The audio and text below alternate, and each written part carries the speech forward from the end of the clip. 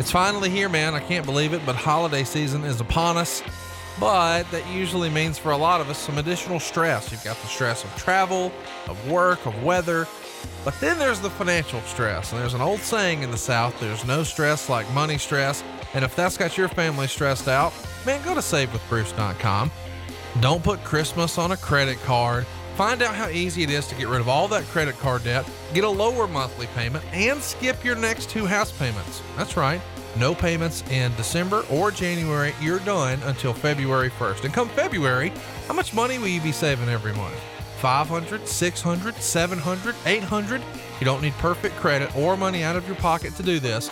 But if you need some extra Christmas cash and you've got some credit card debt, or you just like a cheaper monthly payment on your mortgage, we can get you the cash you need and make life fast and easy. You don't need perfect credit. You don't need money out of your pocket. So what are you waiting for? Go to SaveWithBruce.com right now. NMLS number 65084, Equal Housing Lender. Welcome to Something to Wrestle With. Bruce Pritchard. Well, you know. That's not a rib. She pooted. Is that a rib? No, yeah, There's no box of gimmicks. Rumor and innuendo. I don't deal in rumor and innuendo. And was he there? I was there. I don't give a shit. I ain't scared of shit. I ain't scared of shit. Fuck him. Fuck you, Bruce. I love you. Give me double cheeseburger, double cheese, double mayo, double onion, motherfucker. You're nothing but an Hey, it's Conrad Thompson, and you're listening to Something to Wrestle With, Bruce Pritchard.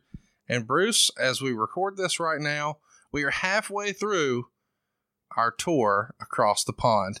We've already knocked out a couple of shows, 3 in fact.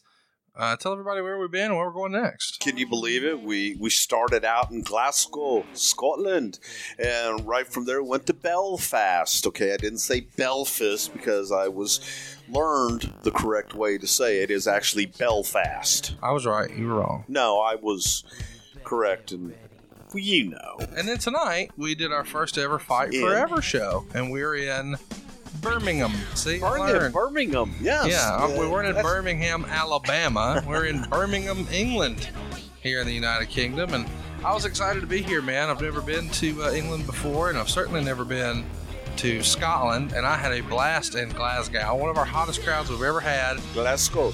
There you go. You said Glasgow. Oh, well, there you go. Glasgow. I'm a hillbilly at heart, but you know what? I'm having fun.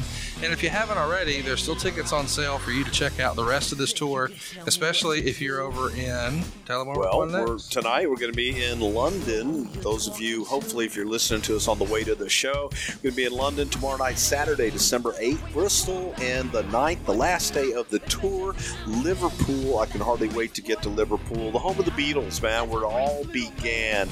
And what a great show it was tonight with Fight Forever. The live wrestling event was great. And Cody Rhodes, man.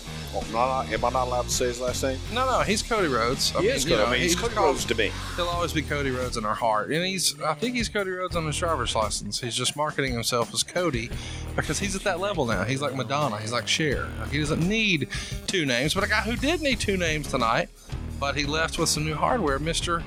Flip Gordon became the Fight Forever champion. So check this out if you haven't already. You can not only see Bruce and I, but you get a great wrestling show, and they've got a cool after party thing where if you get VIP, you can come meet Papa Shango before the show, but then after the show, man, Godfather's here. Yeah, I saw the Godfather later on in the night, and I told him because you and I walked over with Papa Shango, and we asked him if he had seen Papa Shango, and you actually get both Papa Shango and the Godfather, and come check us out on our UK tour. And also if you're in Colorado Springs, man, January 19th we're going to be there live. The 27th in Phoenix, day of the Royal Rumble, and VIP tickets are sold out already in Phoenix, but there's still a few great seats available.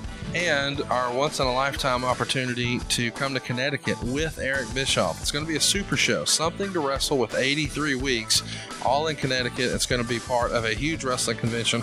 I believe they've lined up the largest NWO reunion ever And you can find all the ticket info for all these shows over at brucepritchard.com. But I do feel like, before we jump into this week's topic, which is a pay-per-view that I feel like doesn't get talked about enough, In Your House D-Generation X from December of 1997, we should circle back and talk about last week, because we got some Can I give one last shameless plug to Australia? Because the response has been great. I'm going there by myself. I'm going to be lonely. You know, I'm glad you mentioned that, because I feel like I'm getting a lot of heat for not going to Australia. I'm going to pull a Dennis Stamp. I'm not booked. Here's the deal. If you want Bruce and myself to come to Australia, then you've got to come to this one right now. Support this show. Yes. And then we'll make a hot tag and we'll make a big return. But I hear tickets are flying off the shelves. Before we even announced the tickets officially, hundreds and hundreds and hundreds and hundreds of tickets were sold. So if you've been sleeping on this, don't miss it. It could be your only chance to see Bruce Pritchard in Australia. Now, if these shows sell out, I'm coming back next year. Come on. So let's sell these out, because I want Conrad on that 17-hour flight with me. Wait a minute. 17 hours? Yes. Hey, guys, listen, go if you want to, or, it's not a big deal. I don't like kangaroos. It'll be worth it. I'd love to. It's a beautiful country. I'm jealous. I'm a little half hot at you, but tell everybody about the dates, the cities, the tickets. March 22nd, I'm going to be in Sydney, Australia. The 23rd in Melbourne, and the 24th in Brisbane, Australia. I am extremely psyched and looking forward to getting down under. And for my friends in Houston, Texas, Fitterman Sports, it is going to be Baybrook Mall. Eric Bischoff and I are going to be there on Saturday, January the 5th, signing autographs and meeting all the fine folks, and that should be a blast as well, because Eric and I will be together, and we always have fun when we're together. So what do you want to jump on me about from last week? What did I do now? Well, here's the deal. I don't necessarily want to jump on you, but I just want to tell you that I got some mixed reactions to Christian. First of all, some people said, it's not fair that the Edge show was longer than the Christian show. Dude, we talked about Edge and Christian on the Edge show because we wanted to cover a lot of their tag team stuff. We'd already covered a ton of that stuff in the Edge show, so I just didn't rehash a lot of that. The other thing I want to mention is we got a lot of heat saying that they thought we buried Christian, you specifically, which I thought was incredible, because I couldn't even count the number of times you said he was the best pure worker. And we even got some folks who wanted to, argue about how tall Christian is, which might be the silliest thing we've ever discussed here. Well, maybe not the silliest, but it was weird because I felt like we got some hate, but then you ran into somebody at the airport and got a totally different review. What a beautiful thing when I was at the airport on Sunday night, headed overseas, and I'm walking right through security, and the very first person I run into is none other than Jay Riso, a.k.a. Christian, who told me that he had listened to the show and that he enjoyed it. And I laughed at him, and I looked at him. I said, "Hey, man, how tall are you?" And he says, "Oh, I don't know. 6'1", 6 foot. Okay, maybe I'm 6 foot, or, around there." So I took a picture, and I'm 6 foot even, maybe on the shorter side. But I took a picture with Christian. I put it out on Twitter so everyone could see. Christian and I are pretty much the same size, same height. And I know there were a lot of pictures floating around out there on Twitter of Edge and Christian together in this one photo where they appeared to be the same height. Christian's about 6 foot. I stated he was 5'10". That's what I thought he was. You know what, folks? Sometimes even I make mistakes. I know that's hard to believe. So what you're saying is all the Twitter hate was accurate and that Christian's taller than you thought. Well, the Twitter hate was more directed at that he was as tall as Edge and some of that. But okay, if Twitter hate's mad at me for saying he is 5'10", he's closer to 5'10" than he is 6'4". Okay, but the point is, you said he was 5'10", and he's probably at least 6 foot. I mean, this is he's silly. Not 6'1", he's 6 foot. I said 6 foot. Okay. I said Don't at get least hot. 6 foot. But you even a minute ago said, I'm 6 foot or on the shorter side. Yeah. What is it? There's no shorter side of 6 foot. Either you're 6 foot or you're 5'11" and a half. That's 5'11" and a half. That's not 6 foot. It depends on what shoes I'm wearing. Listen, here's what's funny. Everything in the history of wrestling has been gimmicked heights and weights, and now we're trying to have a serious conversation about something that, I don't know. But that's what we do here. We enjoy this. And again, to clear up the hate, one of my favorite people. And Jay even laughed at that. Christian laughed at that on the hate thing. He goes, what? He goes, I thought it was very kind. And again, to be clear, Christian's one of my favorite people in the whole world. And Dixie's. But he's one of the nicest guys you'll ever meet. One of the absolute greatest pure workers ever to step foot in any wrestling ring. And let's mention this too. A funny motherfucker. If you haven't already, check out the Edge and Christian show on the WWE Network. Every episode is more hilarious than the last.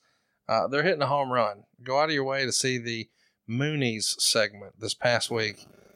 Bruce, I know you haven't seen it yet, but you're going to laugh out loud. And hopefully we entertain you today when we cover In Your House D-Generation X. Let's get in our way back machine here, Bruce. December 7th, 1997 in Springfield, Massachusetts. That's where this one went down. Did you say Massachusetts? No? For the lot, well, see, I figured you would because you're from the South. I'm from the South, and for most of my life, I thought it was Massachusetts? To Massachusetts as Massachusetts.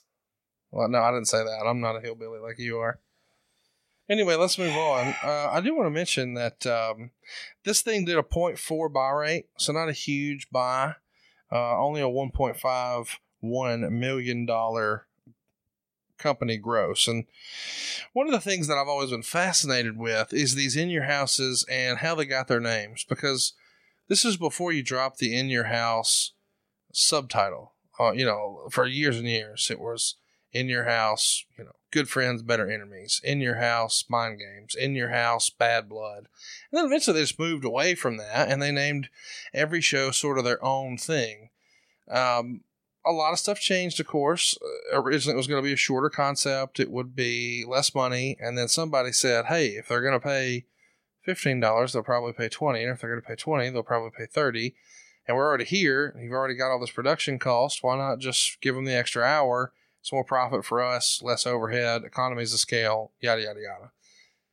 But the name, In Your House D-Generation X, when would you guys have settled on the name for that? The reason I ask is because, of course, DX really got hot late in the summer, and they sort of ran roughshod there for a few months with Chyna, Rick Rude, Shawn Michaels, and Hunter Hearst Helmsley. Going back to the beginning of the year, it had started to become a thing.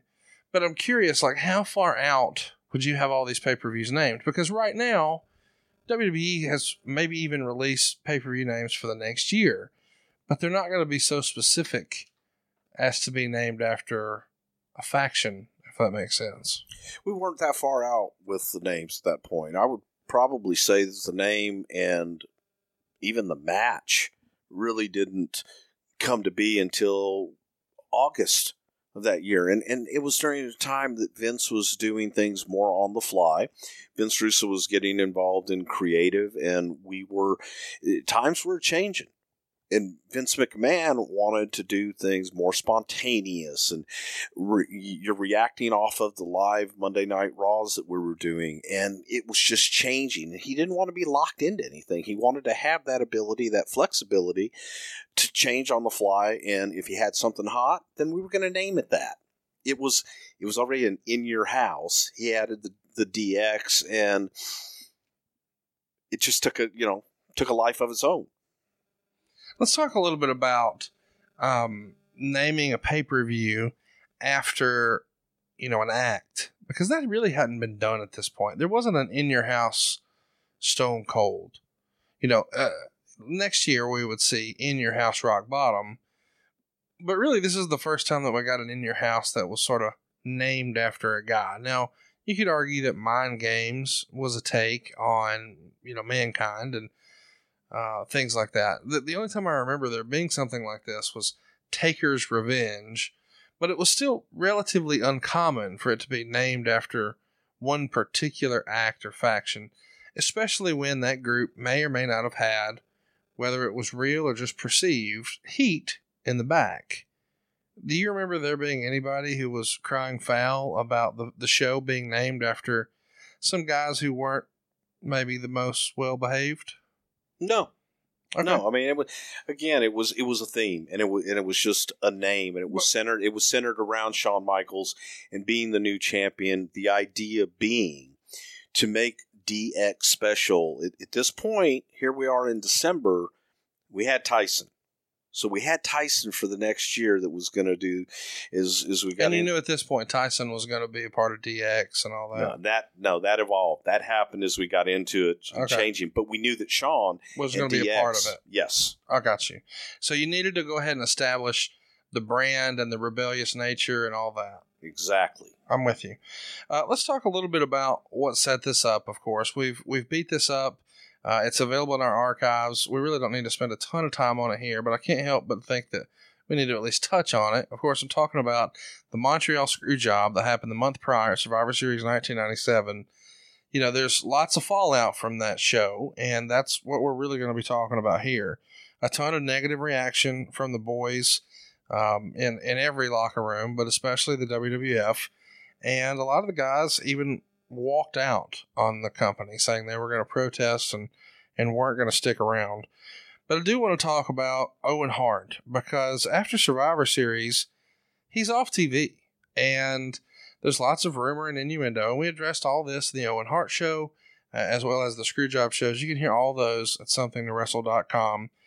But during this time between Survivor Series and here where we're going to see him return on this pay-per-view is the Black Heart, Owen Hart, with a sort of a new look and a new gimmick, a new push, and allegedly a new contract.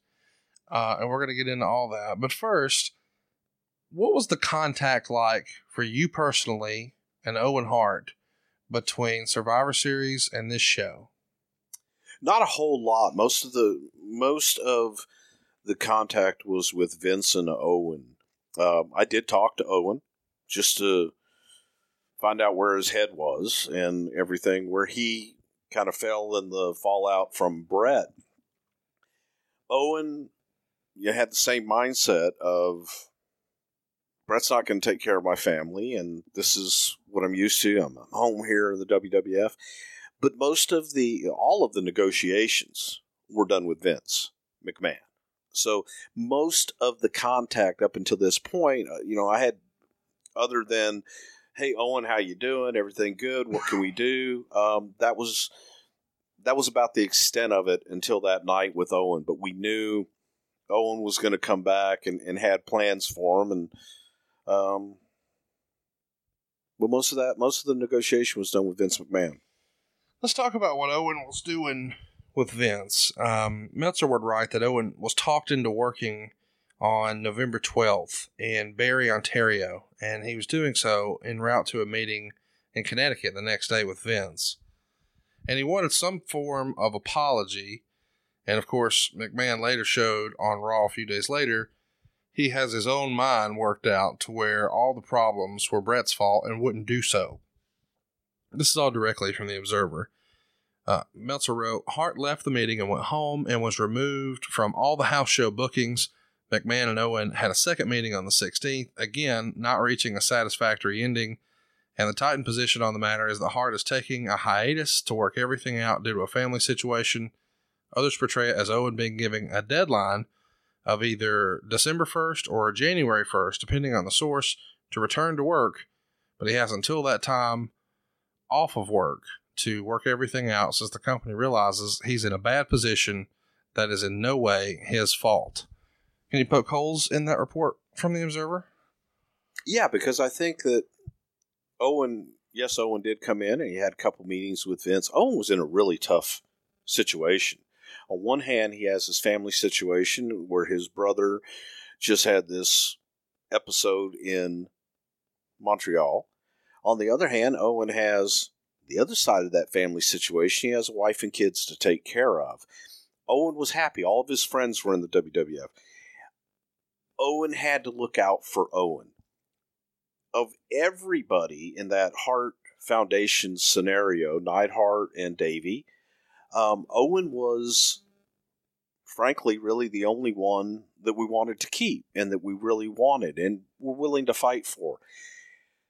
Vince put that ball in Owen's court. If Owen wasn't going to be happy and Owen was going to feel uncomfortable or not trust Vince or Sean or anybody else going forward, then it wasn't going to work.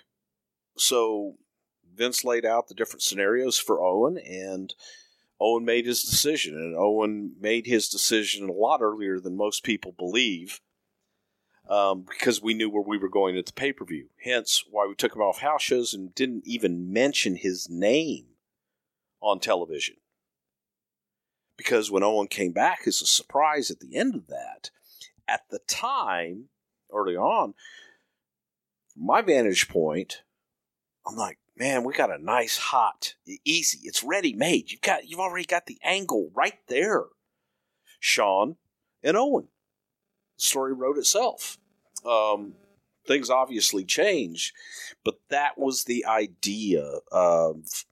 Well, here's my question on that, because you and I've talked about this before, and I asked that exact thing, and you sort of shit on it, because we're not going to see that at Royal Rumble. It's going to be a casket match with him and Undertaker. Why wouldn't they have just had Owen return here? I feel like we're really just jumping to the end of the show now, but fuck it.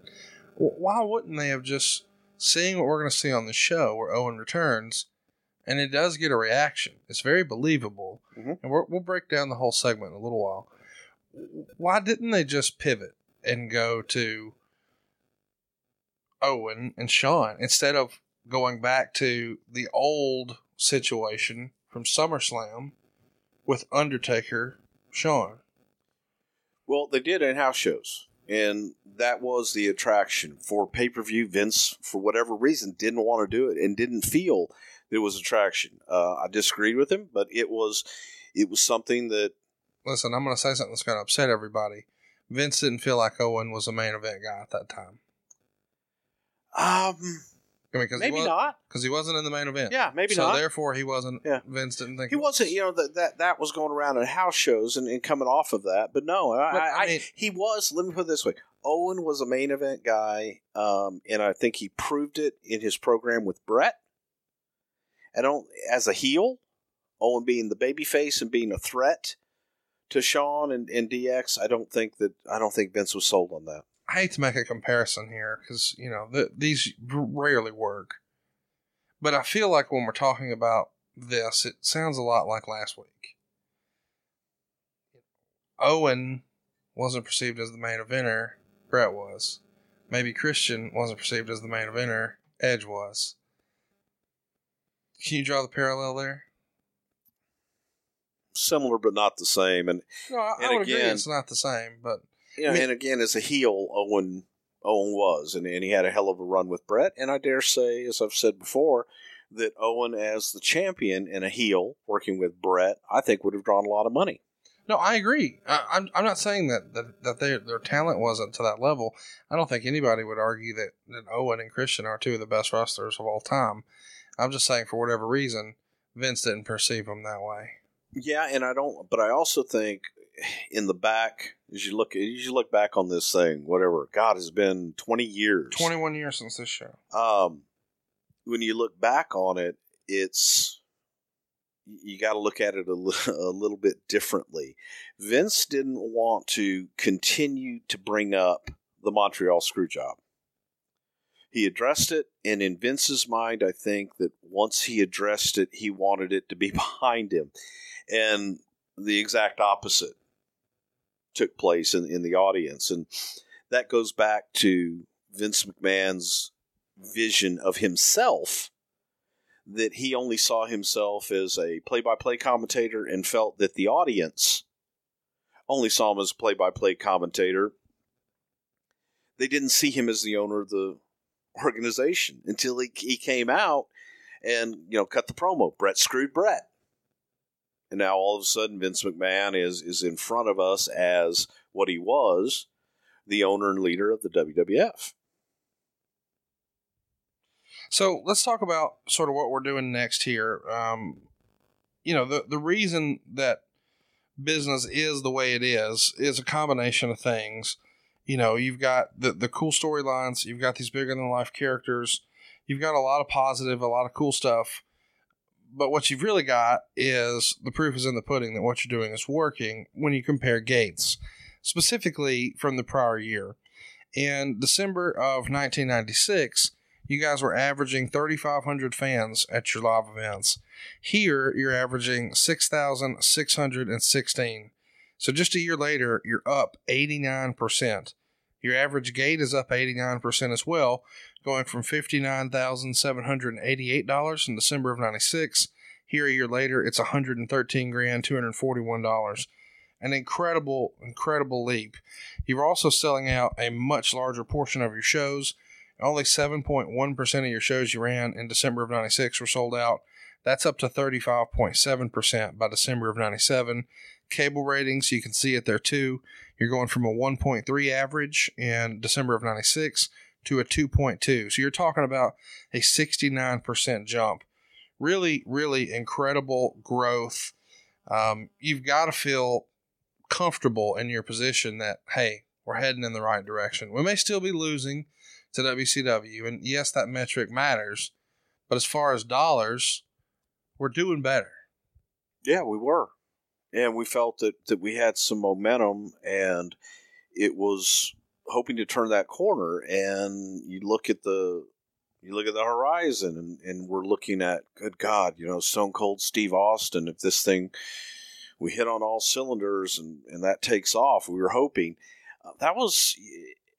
And this is the infancy of the Mr. McMahon character that wasn't even a character at this point. He was the commentator, had an issue with Bret. He was the guy that screwed Bret, and he jumped into the forefront of the storylines, not by his choosing. But it happened. And the audience, that was one that the audience clearly dictated what we were going to do and really changed the face of the business in many ways. So, I know that I've asked this 1,000 different times, and I'm going to continue to because that's just what I do. I'm not asking for you to defend the WWE's position. I'm not asking for you to defend Vince McMahon's decision. You personally, when you see, hey man, business is improving, we could have afforded to keep Bret. No. I think that a big part of, you got to understand, when you are looking at the roster as a whole, and you have to manage a roster of 70 guys, which is roughly what we had at that time, and you look at the disparity in what Bret's contract was pulling from the company at that time, because it was front-loaded. Let's pretend for a minute, and I know you didn't say these words, but let's pretend for a minute that what you're really talking about is a talent budget. Yeah. And so let's pretend it's a big pie. We're going to do the old pie chart routine. Bret was getting too big of a piece of the pie relative to what his drawing power was in your head. Yeah, in my head, in Vince's head, everyone's head. And Bret was asked to either A, reduce that to make it more comparable with everybody and be in line with that, while Vince, got through it. So maybe we can get back to that. But again, at the same time, all of the negotiations with Bret before that, it all came back to the alleged, $3 million deal at WCW that he walked away from. Which Eric denies. Okay. Him. You call bullshit on Eric denying. I mean, all these years later, Eric's saying, "Oh, never happened. I never made an offer in '96." He clearly did. I do think that's bullshit. I do think he made an offer. Yes. And here's the thing: when people, and I know people are going to tweet Eric and say that we talked about this, but I'll call him right now. I just don't think that. I don't think Eric is intentionally lying. I think he doesn't remember. That's right. I truly believe that. I don't think he would intentionally lie. I do think that he just isn't remembering it correctly, because Meltzer, everybody, for years and years and years, has said that Bret was offered a deal in 1996. I mean, to the point where it's detailed in the book, et cetera, et cetera. Now, maybe it didn't get as far as some other people say that the discussion got, but certainly there were conversations. I believe there were offers. I believe, because again, that was part of the deal with Carl DeMarco and going back and forth and trying to negotiate the best deal for Bret. And you don't think that Bret was either fabricating it? Well, I was going to say, you don't think he was slimy enough or shady enough or creative enough or whatever, slippery, maybe the best word, to just create a deal out of thin air. No, that you're negotiating against. I don't. Because other guys have done that, but maybe you don't think Bret, that's not his MO. No. Yeah. I don't think Brett wanted to leave. Right. Or I truly believe that. And I don't think that Brett would have fabricated that and just done that as a power play because he had the deal. Yeah. He already had the deal. So, but he would use that as a point of reference. Yeah, well, I had $3 million in hand. I took less money here to be with you for the long term for the 20-year deal. No, I don't. I really and truly don't think that Brett would manipulate that way. So while we're talking about it, because I do want to mention it, when you're talking about taking a pay cut for Brett to be sort of in line with everybody else, so there's not such a difference between him and some of the other top guys. Do you believe the request would have been get to that Undertaker, Shawn Michaels level? I think it would have been in line with all the top guys, yeah. Which is that time as Undertaker, Shawn Yes. Michaels, and perhaps Stone Cold? At that time, it was pretty much Undertaker, Shawn. Yeah. That was it. Those were the only two that were really at that level. Okay. Well, let's get going here, and let's talk about how we got to this pay-per-view, and we're going to run through some Raw recaps. We'll start with November 11th in Ontario, Canada. It's a small building, only 3754 there, but that's a sellout of $46,000 and change.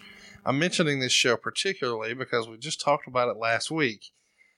Edge and Christian worked the dark match. They were both at the Survivor Series the day of the Montreal Screwjob, but very quickly they realized, hey, maybe we should leave.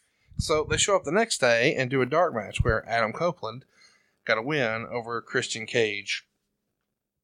You know, this is sort of a surprise that it comes up a week later. I don't think I would have thought that we'd be talking about those guys a week later. And the best surprise you can give this holiday season is Omaha Steaks, because you're going to be treating your family to world-class steaks, burgers, chops, and more with Omaha Steaks. They're a fifth-generation family-owned company with more than 100 years of experience delivering perfectly aged beef, hand-cut by master butchers right there in Omaha. Maybe best of all, though, all the beef is USDA inspected, and you even have the option to customize your cuts. Right now, Omaha Steaks is giving an amazing limited-time offer to our listeners. All you've got to do is go to omahasteaks.com and enter the code WRESTLE into the search bar, and then you're going to get 74% off the Omaha Steaks family gift package. Originally, they had this thing priced at $195, and now somehow, incredibly, Bruce, our listeners can get it for under $50. It's only $49.99, and you get a whole bunch of stuff. Isn't that right, Bruce? Which, it's a bargain at $195 because the steaks are absolutely fabulous. But listen to what you get for only $49.99. Count them, 4 hand-cut top sirloin steaks, 2 premium pork chops, 4 chicken fried steaks, 4 Omaha steak burgers, 4 kielbasa sausages, all beef meatballs, 4 perfectly browned potatoes au gratin, and 4 of my favorite, caramel apple tarts. Wait, they got camels? Well, you know. No, they have caramel apple tarts, and they are to die for. We'll put a scoop of ice cream on them. Holy shit, they're great. Hang on. Plus, It's not caramel. no, it's caramel. Wait. It's caramel caramel? Yes, apple tarts. And you heat them up in the oven, man, and then you put the ice cream on top of them. They fit a whole camel in this apple tart. Oh, it's incredible. Absolutely incredible. But that's not all. What? You also get an extra 4 burgers absolutely, That sounds positively free. Sounds like double burgers. Double burgers, and you put the double cheese. If you like it with mayo, put some mayo on it with some onion. And all you have to do to get this limited time package for only, did I mention it is only $49.99?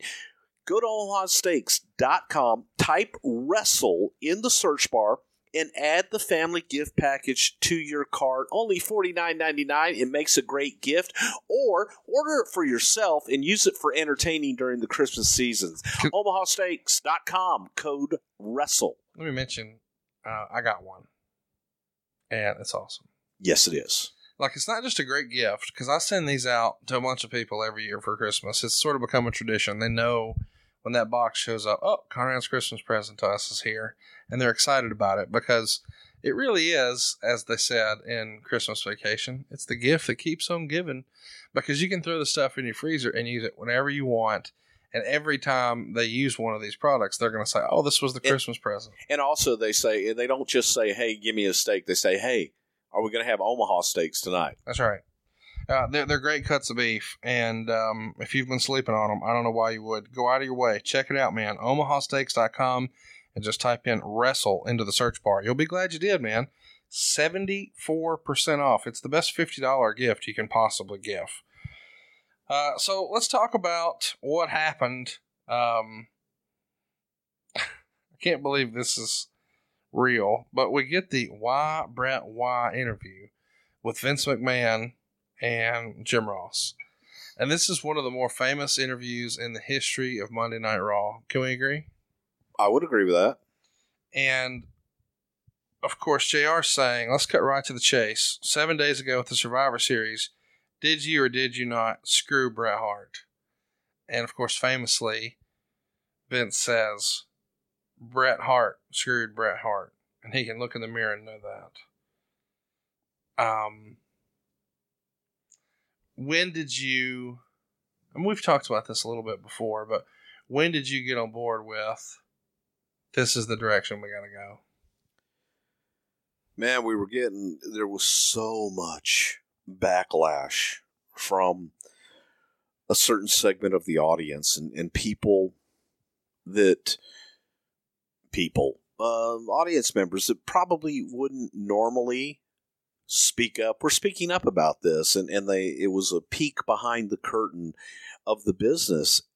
Vince felt it was important to address it and to address the television audience and talk about, hey guys, this is what happened, and come out for the first time in his mind as the owner of the WWF, and he made this decision and kind of put the heat where he thought it should be. And I really and truly believe, I know, Vince felt this was a babyface promo. 100%. 100%. Vince looked at it as this was a babyface promo on his part, because he was explaining to the audience, I did this for you. I did this for all of the superstars of the WWF, and I did this for you, the audience, that support us, that Bret didn't want to do the time-honored tradition and do what was right. So, in Vince's mind, he's telling the audience, hey guys, in order to continue to bring you the entertainment we bring you every week, this is why I had to do what I had to do, but Bret made me do it. So he wanted to put the onus on Bret and try to take it away from the company, in particular him. I don't even think he was trying to say him, even as much as the company didn't screw Bret. Bret screwed Bret. It's a pretty famous interview. They go through a lot of things, including what the offer was from WCW, and Vince McMahon even takes credit for helping him get that. And then they discuss things like, whether or not he was going to pursue legal action against Bret. That maybe even at 52 years old, it would have been a different circumstance. Had they had a real skirmish.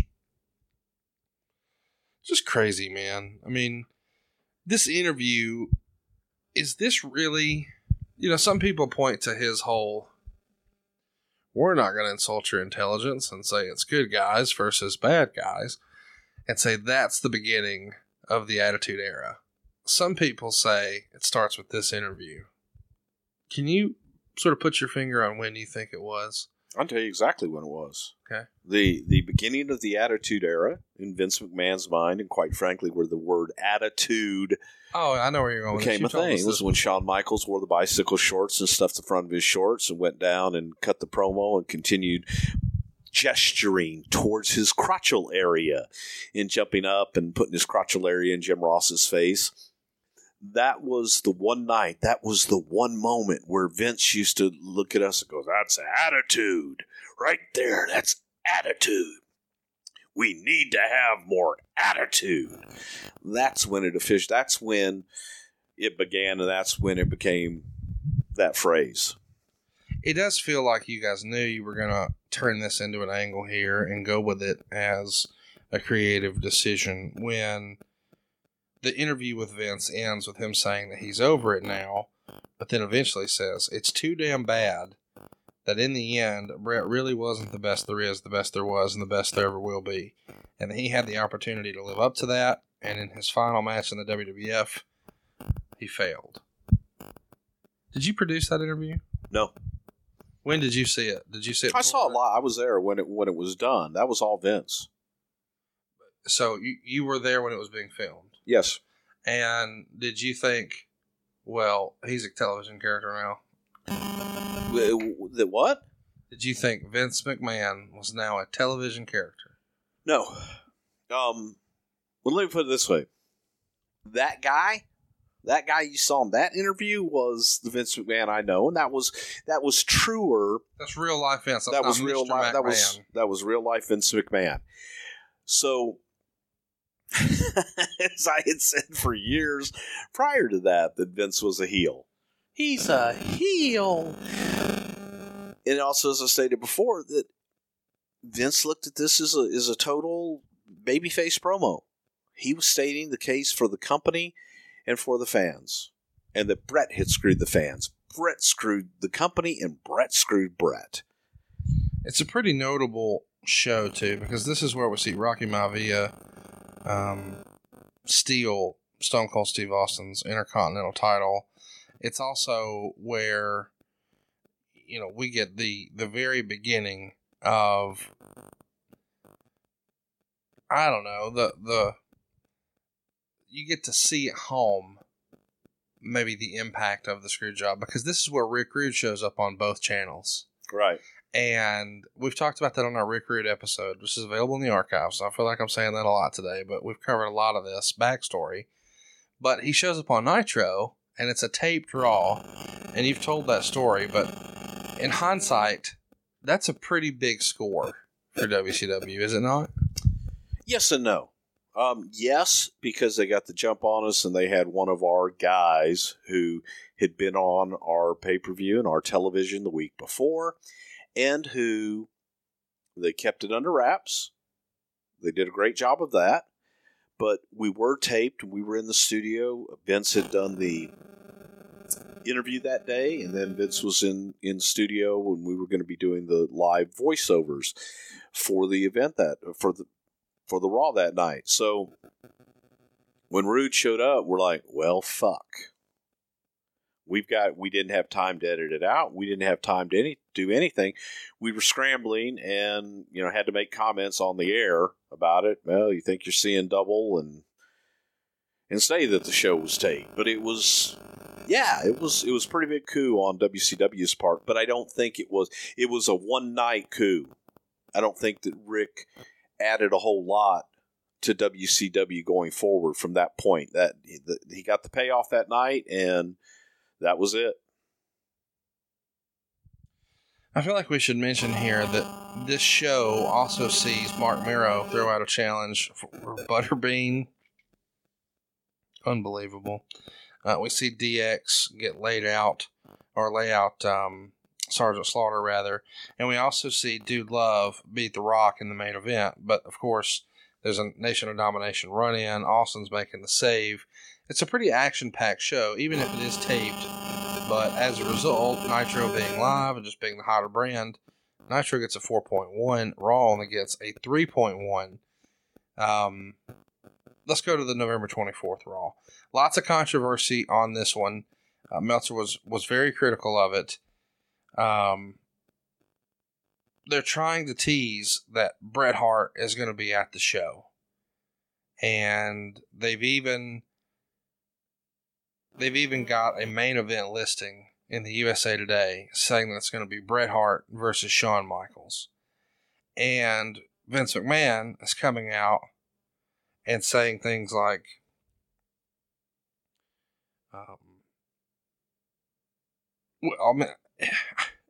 help me understand here. Why did you guys think this was a good idea to market and promote Bret Hart, Shawn Michaels, when you knew the payoff would be a little person?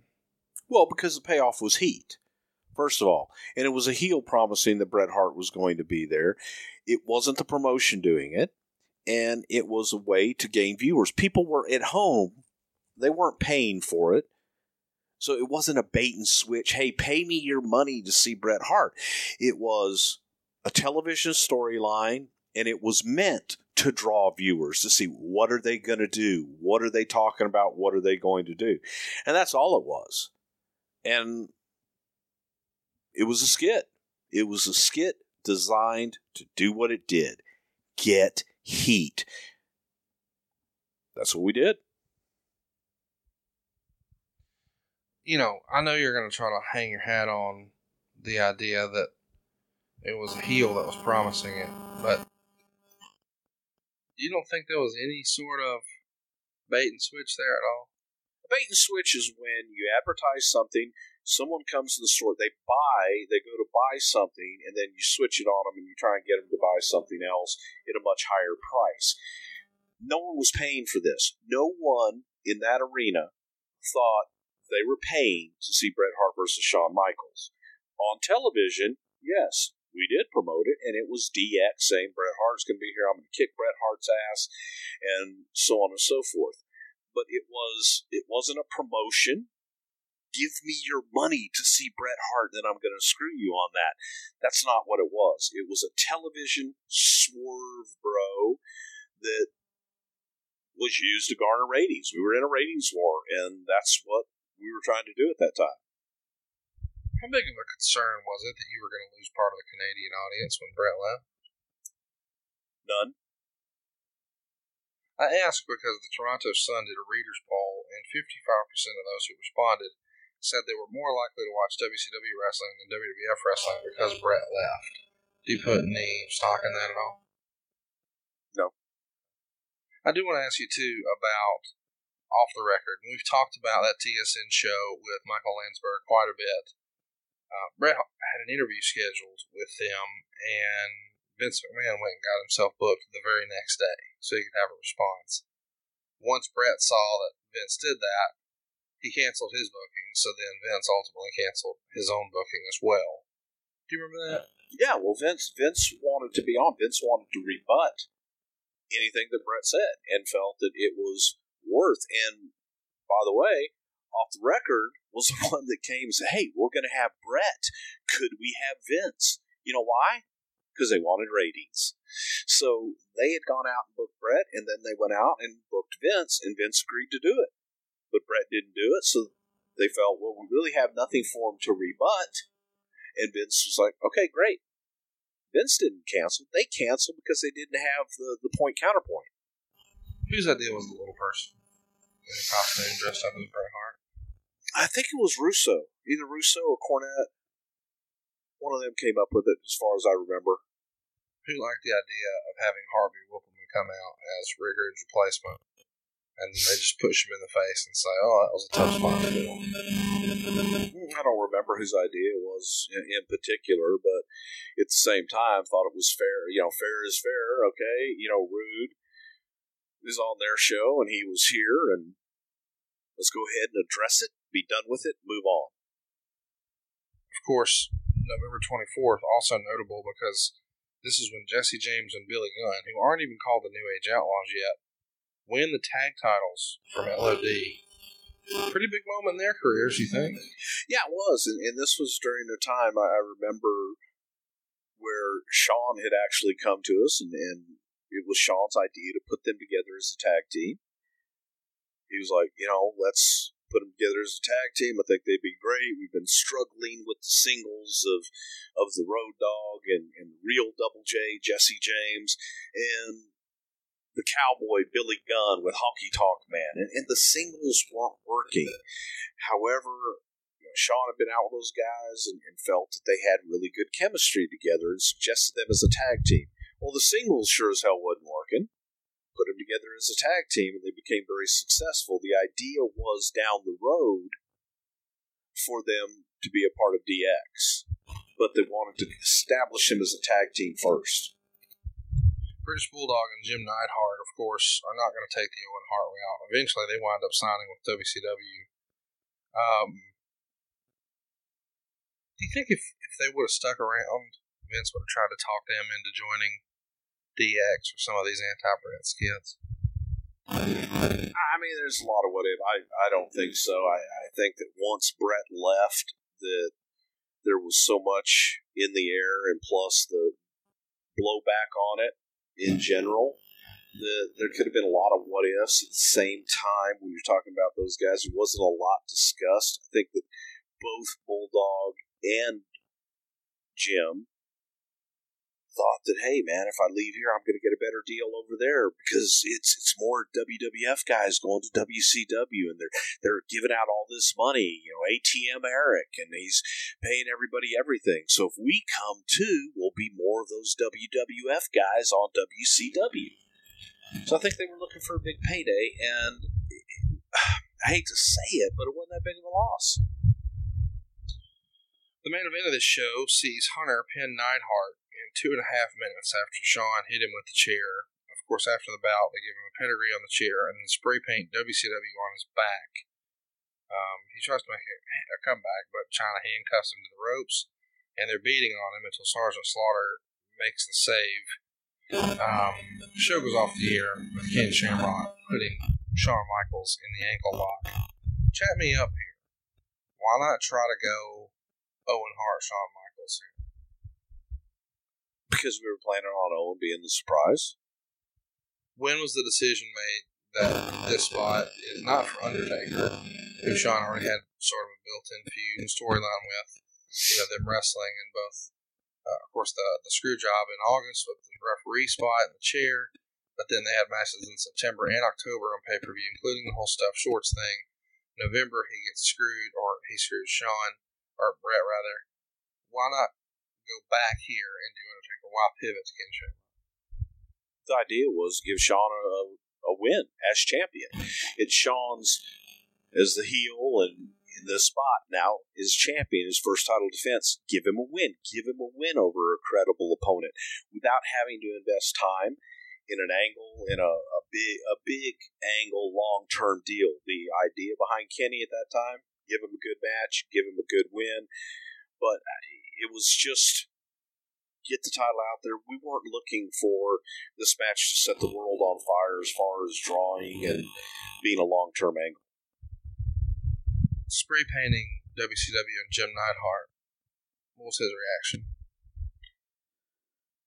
I don't think Jim liked it. I mean, it really does feel kind of shitty. Yeah, I don't think Jim liked it. But we were in a war. We were doing edgy things. We were getting out there with some of the things that we were doing. We were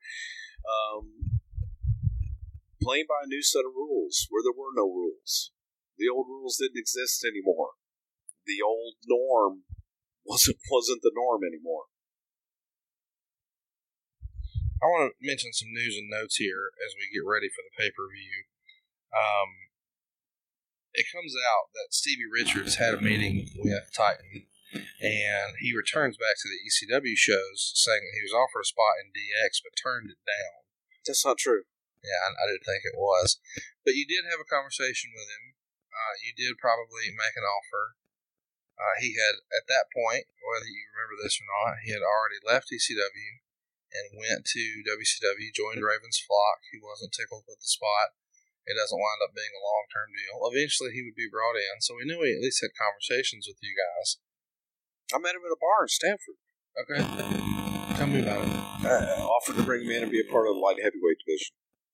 And felt that, given time, he could be the face of that light heavyweight division. He wasn't interested in being a light heavyweight. And he said that at the meeting? Pretty much, yeah. Okay. I think Stevie in his mind, coming next Shawn Michaels. Yes. Yeah. Exactly what he thought. But there was no big offer made. It was, hey, we'd like to have you. Why didn't you guys think he was the next big Shawn Michaels? A lot of reasons. He was nowhere near the worker that Shawn Michaels was. Not even close. He was a young guy with talent that we felt, hey, let's bring him in. But he didn't have the experience. He didn't have the pizzazz. He had an upside, but he wasn't there. Possibly. He had potential.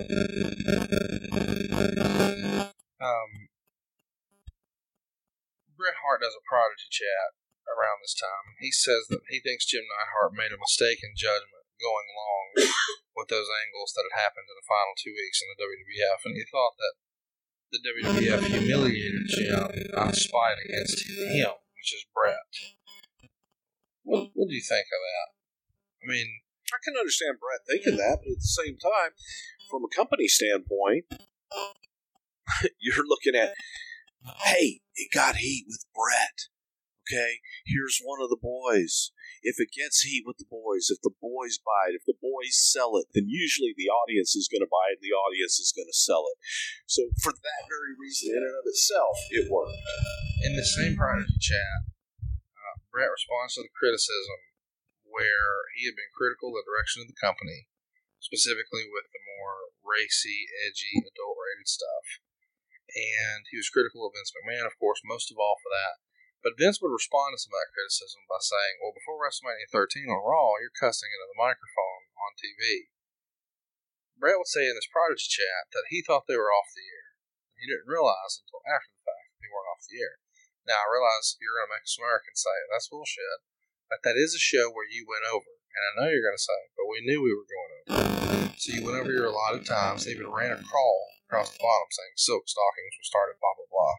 So it was an unusually long segment, and they stayed with it. As a reminder, you should go watch this. It's the go-home episode of Raw right before WrestleMania 13, one of the best episodes of Raw ever up to that point. But everything had sort of been into a tailspin where the original main event, of course, wasn't going to happen because Shawn lost his smile. Everything's shaken up as a result. So you get this really cool spot where Bret gets screwed in a cage match, and he pushes down Vince McMahon in the ring, grabs the mic and said he's sick and tired of this bullshit. And everybody in that goddamn dressing room, blah, blah, blah. Phenomenal promo. It felt real. And Bret would say he didn't know he was on the air. Was Bret babyfacing in the chat? Oh, my God. You know, Bret Hart, and Bret doesn't get nearly the credit for this that he really should. Bret Hart was such an innovator. And Bret Hart was a guy that would constantly come up with new ideas, new ways to do things, to give people something that they thought they weren't supposed to get. A mistake. That wasn't supposed to happen. Bret knew. And Bret was given that line. And the idea behind it was just that. It was a mistake. Oh my God. Bret was so pissed off he cussed on TV. That was what it was designed for. And that's what it did. And it worked. So, yeah, Bret did know. And a lot of that, you go back, I'll go back to WrestleMania 12, where Bret wanted to work the boys. And it was Bret's idea to storm out of the building that day and create the animosity between him and Shawn so that even the boys would be buzzing. Boy, Bret was pissed off after that. Bret didn't like losing the title, and he's upset with Shawn, and he's never going to come back and do it. That was that part of it. That was Bret's creation. Bret was constantly creating things in new and different ways, and had social media been what it is today back then, I dare say that I believe Bret probably would have used that and been one of the first to utilize that to further his storylines and get things going. I do want to mention in the same chat, he blamed the previous problems with Hulk Hogan that he had on Vince McMahon putting thoughts and words into his head.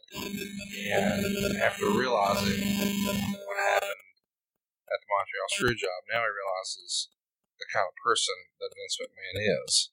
And he says he wants to talk to Hogan to find out the real story of what happened. And we know what we're talking about here. He talked about it, and fussed and screamed and cussed about it. Realistically, I think there's something to what Bret's saying here, that Vince was trying to play both sides against the middle with Hogan and Bret in '93 just to keep the peace. I wouldn't be surprised. I wouldn't be surprised. There's probably three sides to that story. And, at the same time, that didn't stop Bret from cutting the promos that he had cut on Hogan prior to going to work at the company that Hulk Hogan's now involved in. So, If Brett was still in the WWF at the time, I think that he still would have, not thought that. But again, it was all an unfortunate situation that took place, and Brett's got to protect himself. Brett has a family that he's got to feed at this point. So Brett's going to do everything that he can for his new company and be able to plug himself at WCW. That's exactly what he was doing. This same interview on Prodigy, he says that he would turn down an offer to join the WWE Hall of Fame if ever offered. Of course, we know years later he would go in. He admitted he wasn't proud of his actions in the locker room. And then he talked about Earl Hebner. He says that a lot of people probably think that Earl was just doing his job, and maybe he was, but he suspected something like this might be up. So when he confronted Earl before the match, he says Earl got teary-eyed and said he would never, ever do something like that, and swore on his children. And I mention this to you because when it came time for Eric Bischoff and I to talk about Starrcade 97, which is the pay-per-view that you guys ran sort of head-to-head, it's the same month as the one we're covering today, December of 97, Meltzer wrote in his recap that one of the original plans for the main event, where there was a special guest referee, it was drawn by a lottery. They hadn't announced who that referee was going to be yet, so they had a drawing on the pay-per-view Starrcade. And Nick Patrick won, and Nick Patrick had most famously been the NWO heel referee. Meltzer says the original plan that he was told was they were going to try to get Earl Hebner. And so when the randomized drawing happened, it would be a logical explanation as to why a new referee's here. And oh my goodness, it's the same one who screwed Brett, which would make a whole hell of a lot of sense if then that is what Brett came down and said, I'm not letting this happen again. Eric Bischoff said, that's bullshit. We never had a conversation with him. I don't think we could have even gotten him. And even if we could, there's no fucking way Bret Hart would have went for it. Now, that's what we're going to talk about on Monday with Eric Bischoff on 83 Weeks. Catch me up on your perspective. Well, I never heard that with Earl, and I believe 100% that Eric never had a conversation with him, and I don't believe that Brett would have gone for it, and Earl wouldn't have gone for It would have been a hell of a storyline. Maybe it would have been, but it was Not going to happen. 100% fiction, and I don't know of anybody that ever would have discussed it other than people saying, oh my God, what if they did this? I bet they were going to try to do this and try to create scenarios that they could believe it might happen because some guy in California types it up in his dirt sheet. I don't believe it certainly wasn't any scuttlebutt or any rumor or anything going around in our locker room from that. It certainly wasn't something that I think that Earl Hebner would have ever entertained. I don't think Eric Bischoff would have entertained it. Eric might have entertained it. I don't know. Maybe he would have. It was that good of a deal. But I don't think Brett would have gone for it. Not that close. No way, no how. Not happening. I agree with you on that. Here's something we've never really discussed. What type of contracts were the referees under at that point? Could it have even happened? You know, rumor and innuendos, back in the day, referees were just on nights. I mean, who gives a shit? It's a referee. But that would have been a pretty big deal. A pretty big coup if they could have pulled it off. And we just ran through all the reasons why it shouldn't happen or couldn't happen, and ultimately didn't happen. But could it have happened? Was Earl under a contract? I don't know. I believe they were, but it wasn't like a guaranteed contract or anything like that. A lot of the referees were ring crew. Right. So they were employees through the company, and then they also refereed, or they were independent contractors through the company, but for the ring crew, and then they also refereed. Earl was different because all Earl did was referee. I couldn't tell you. I don't know. I don't remember if at that point that they were under any kind of contract or anything like that. Let's get to the pay-per-view, man. I feel like we do this every time we talk. But also, let me just go back and just because it always gets me. When Brett had that conversation with Earl, it was the night before the pay-per-view. It was not right before the match. It was the night before the pay-per-view. And Earl was not told to do what he did in that match until literally right before he went to the ring. So Earl didn't have that. Earl didn't have that information all day Man, long. nobody talks about that enough. I'm glad you're mentioning that because realistically, what choice did you even really leave Earl at that point other than to go out there with his stomach in knots, Yeah. nervous as hell, but knowing it's too late. I can't. I mean, he could have not done it, but he would have had to, in a split second, Right. decided I'm basically out of the wrestling business, which is all I know. Right. I mean, he could have made the decision not to do it and hoped that, well, I kept my word to Brett. Brett's going to take me to WCW with him. Which is a tall leap of faith. And again, it's he was asked to do his job, and he was told because again, for Earl's sake, if Earl had known prior to that, it gives him too much time to think about it, and then it is on his conscience, and then he's got to say, "Oh yeah, I did know that, and I'm really sorry about that," and so on and so forth. He didn't have time. He didn't know, and he was told right before he went out to the ring. So that's it put Earl in a precarious position. But it wasn't right before, hey, don't screw me. It was conversations had the night before. Before he knew. Yes. I couldn't see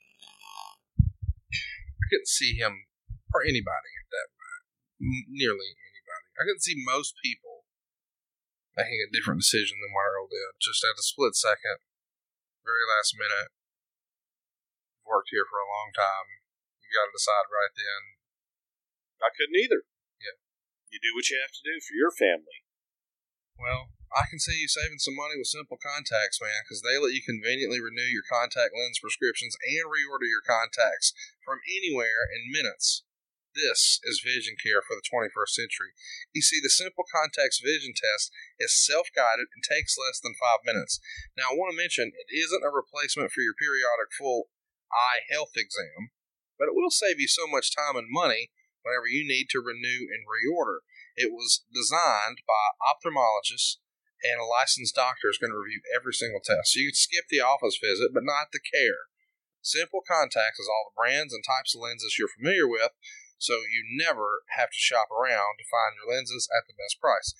But best of all, man, Simple Contacts is going to save you some money. The vision test, it's just $20, and their contacts lens prices, well, they're unbeatable, and standard shipping is free. Bruce, how would Dusty talk about his experience with Simple Contacts?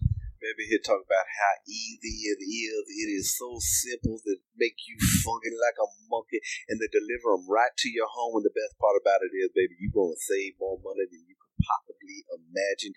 Just because you listen to us, your shipping is going to be absolutely free.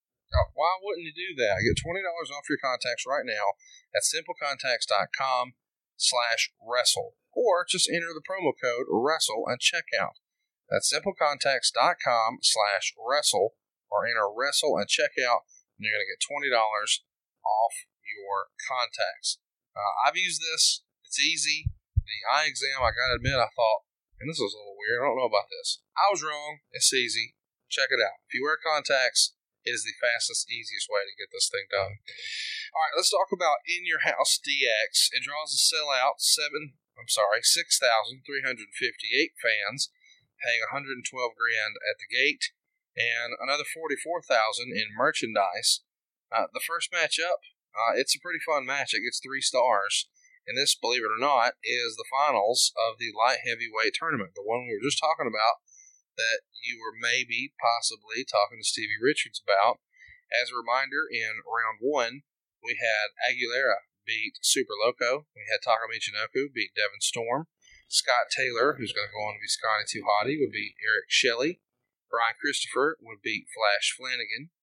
And then, now, eventually, here we are in the finals with the 2 big dogs of the division, Taka Michinoku and Brian Christopher. They get 12 minutes and 2 seconds, and this is actually going to be the crowning of Taka Michinoku. He gets the win here. It's a pretty big deal, because on the other channel, man, they're making the most of the cruiserweight division, and you guys respond with Brian Christopher and your favorite wrestler, Taka Michinoku. Why you hate Taka, man? I don't, but the idea that you guys see Psychosis and you see Rey Mysterio and you see Juventud and you're like, God damn, let's get Taka. It doesn't. It Taka feels, was probably the hottest light heavyweight in the entire business. let's fucking turn this off right now. I don't want to talk. Taka was He the was not biggest harder light than Rey heavyweight Mysterio. in the entire large, world. at that physically point. large, yes. No, he was the hottest no, in the bit. Yes, he was. Yes, he was. He wasn't harder than Rey. Yeah, he was. No, he wasn't. Yeah, he was. No, he wasn't. Was. Wasn't. Yes. Wasn't harder than Hayabusa. Yep. Who? Wasn't harder than Great Sasuke. Bless you. Wait, but Taka Michinoku, no bless you? Taka Michinoku was the single most sought after. Fuck you. He was. Compared to what? Compared to everybody that was available out there. You would have rather had, in 1997, Taka than Rey Mysterio.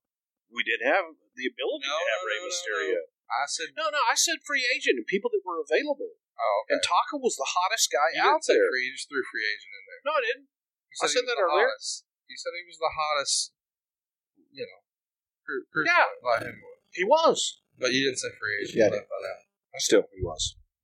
All right, well, how much... Yeah, we didn't want Sasuke. Okay. Sasuke had way too much baggage and was a prima donna, and that was probably one of the reasons we brought Sasuke in so that he could put Taka over, because Taka had worked for his company. And everybody was raving about how great Sasuke was. I think Taka worked circles around Sasuke. He was younger, had more people buzzing. No, listen, I know. We're going to have him to a live show one day so you can fillet him. I know where we are. But I guess my question is, what did you think of this match? The finals are Brian Christopher and Taka Michinoku. Is this the finals that you envisioned when you say, hey man, let's bring this division back?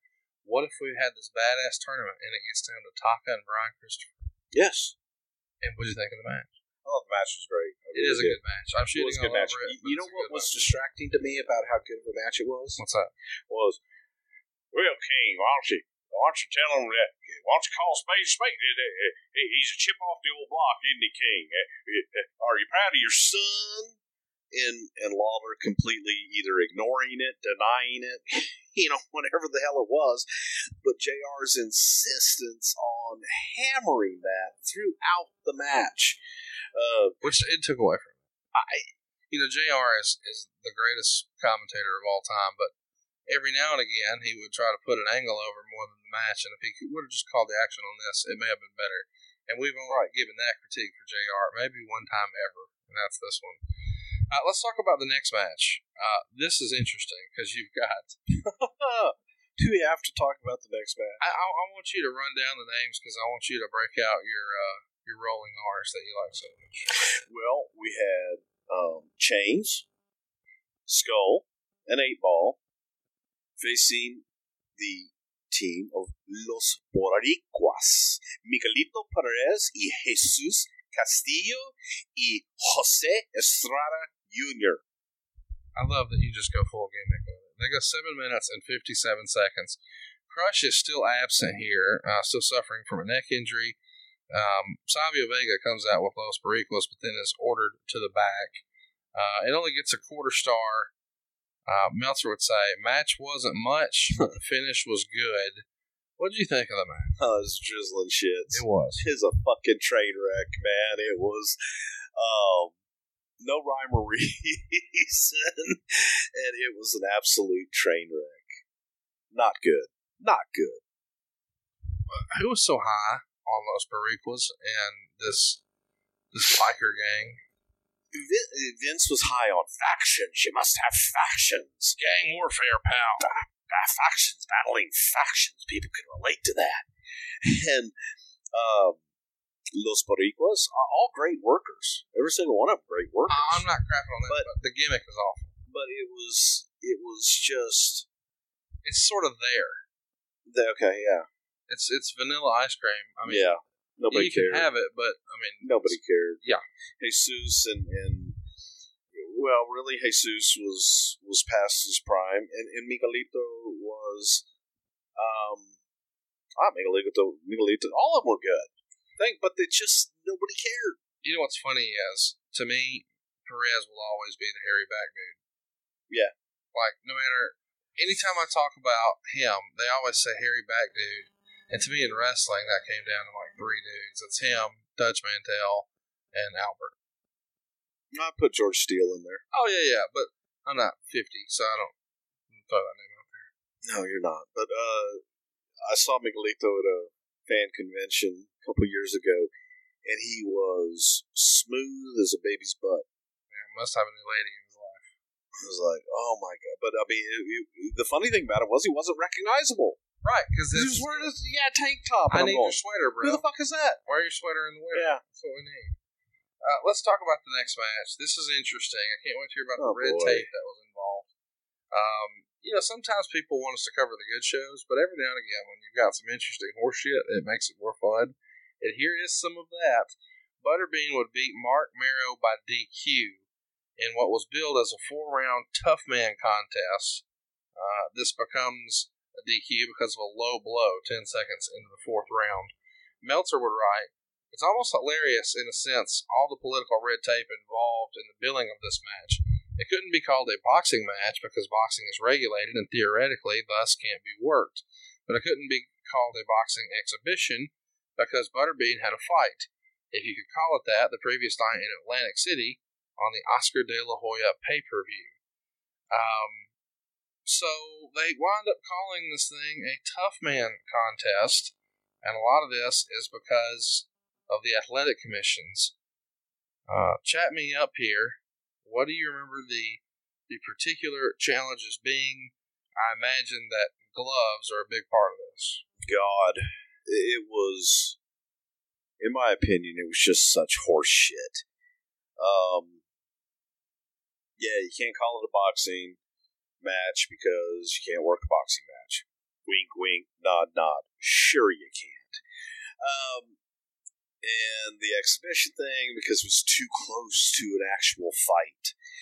We had relationships with De La Hoya's team. We were working, actually had worked together with Oscar, and the idea also during this time was we were doing Univision stuff and working with them in different ways. Oscar was heavily involved in that. Butterbean, great guy, terrific guy, and his manager, Art Dorr, I believe was his name. But Bean's a working son of a bitch and a legit badass, and Bean was willing to work with us. So Mark Marrow also, we have fun here. Yeah, we have fun here with Mark Marrow, but Mark Marrow, legit badass. I would never, ever in a million years, and I think anybody that would get into fisticuffs with Mark Marrow would come out on the losing end. Well, that's what's great about Mark now, is now he would knock your fucking ass out, but then he'd give you a speech and make you feel better about it. Yeah, exactly. You turn your life around when he got done beating your ass. So Mark was legit, boxer. And Bean was a legit. He did that was his tough man gimmick. He fought in the super heavyweight division, to where Bean was so big, so powerful that if he touched you, you die. Right. And he was skilled as a big, powerful guy. So he wasn't just a big, powerful guy that got in there, and he was skilled. He knew what he was doing. So he was a good boxer. If Bean was ever able to train and be able to get to a heavyweight, his punch, his power was man, it was there. It was maybe even better than some of the best heavyweights. But he was just a big guy. And he had his niche, man. He was a super heavyweight, tough guy. Had some notoriety. So we thought it was a kind of nice mix to showcase, Marrow in a different way. If it were a shoot, that's an interesting question. I don't know. The problem with the athletic commission building this damn thing as a tough man contest is I think the gloves were like 18 ounces. Yeah, they had to wear 18-ounce gloves instead of 12-ounce gloves, which about that. Makes all the difference in the world. You're carrying around over a pound on each hand. Now people say, "Oh, a pound, how heavy is that?" Try keeping, just take a pound, 1 pound, and walk around with your hands up around your face for 3 minutes at a time and throw punches. Yeah, grab 2 20-ounce bottles of soda There you go. and just box with them for 3 minutes. Right. And that's just one round. Yes. And try doing that for multiple rounds. And on Bean's part, and Bean had just been training for a boxing match, smaller gloves. Mero, a boxer, had only, really ever fought with 12-ounce gloves. So that kind of limited it as well. You're not going to, your punches aren't as crisp, your punches aren't as... So Bean's not got the wind to go long. He's used to knocking dudes out fast. He's also used to smaller gloves. Meltzer would even say Bean looked terrible. In fact, it looked as though if it had been a real boxing match that Mero, who has real boxing experience, as opposed to the gimmick stuff Bean does, would have taken him apart at will. And he talked about how much taller Mero was, so he certainly had the height advantage. And you sort of alluded a minute ago, I don't know, in a shoot that might be interesting. Yeah, it really, it might be, because again, on the skill level and speed and everything else, Mero had him, but man, I got moved by Bean, just playing around with him, and he's got uncanny strength. I think Bean connecting with one of those punches would have sent Mark flying. Mero getting inside of him, and now sound like a damn boxing analysis, but it would have been interesting. I couldn't call that one, but I think if Bean hit you, man, on the nose, he'd have been dead. The night before the pay-per-view, or the show that he worked on in Atlantic City, promoted by De La Hoya, Sable was a ring girl. Right. So you guys were trying to do some stuff, and this match is almost really Butterbean's forgotten WWF appearance. Most people remember him from the Bart Gunn debacle at WrestleMania. After this... I'd like to forget about this appearance, but... I mean, when did you realize this is a fucking disaster? When the bell rang. It just... It got a dud rating. Are you surprised? No, it was terrible. Again, you're trying to apply a work sport to a shoot, and it's easy to do in the movies and create and choreograph some great boxing scenes and never touch anybody. It's a little different doing it in a wrestling ring and not having all those camera angles at your advantage. So it was a shit show. Not good at all. Talk to me a little bit about how you put this together. Did they put it together the day of, or do they have time to work through it before? No, they put it together. It was day of. Bean was training for a fight. And Mero felt that he would not have a problem with it. Bean felt really comfortable and confident he was going to win his match the night before, which I think he did in the first round. And they were fine with it. To me, the downfall of it was the fact that it went more than one round. Because now time and weight just became the enemy of holding those gloves up and keep going, man. That's hard to do, and it showed. I mean, it showed. Those guys were dragging in the second round. Next up, an interview with Goldust and Luna, and they have Goldust read from the Dr. Seuss book, Green Eggs and Ham. Meltzer would say, he read in the most stereotypical gay, lisping voice that he possibly could. His waistline is becoming more reminiscent of his father's with every passing week. He's always had a weird grudge with Dustin. Well, what'd you think of this promo here, Green Eggs and Ham? The idea behind it was the old, Andy Kaufman reading the book on stage, reading the Great Gatsby. He read the entire book, and I think there's one guy left at the end type shit. That was the idea behind it. Christmas time, goes out and reads Green Eggs and Ham. The lisp was reminiscent over the daddy, if you will, babies. And that was Dustin's way of doing that. And I think Dusty and Dustin were still kind of estranged at this time, but it was a way to get a character over. So, fuck Dave Meltzer. Billy Gunn and Jesse James are going to retain the tag titles, beating LOD by DQ, 10 minutes and 33 seconds. It gets a dud rating, tons of stalling up front. They're going to say that Billy Gunn was sick here. Do you believe that to be true, that Billy Gunn was sick here, and that's the reason they had to change the matchup? Billy Gunn had asthma. Not only he was, I don't remember particularly that he was sick here, but I do know one of the reasons Billy's a better tag team wrestler is because of his asthma. And he does have some breathing issues sometimes. This match, the LOD and the New Age Outlaws, it was a clash of styles. They didn't mesh well together.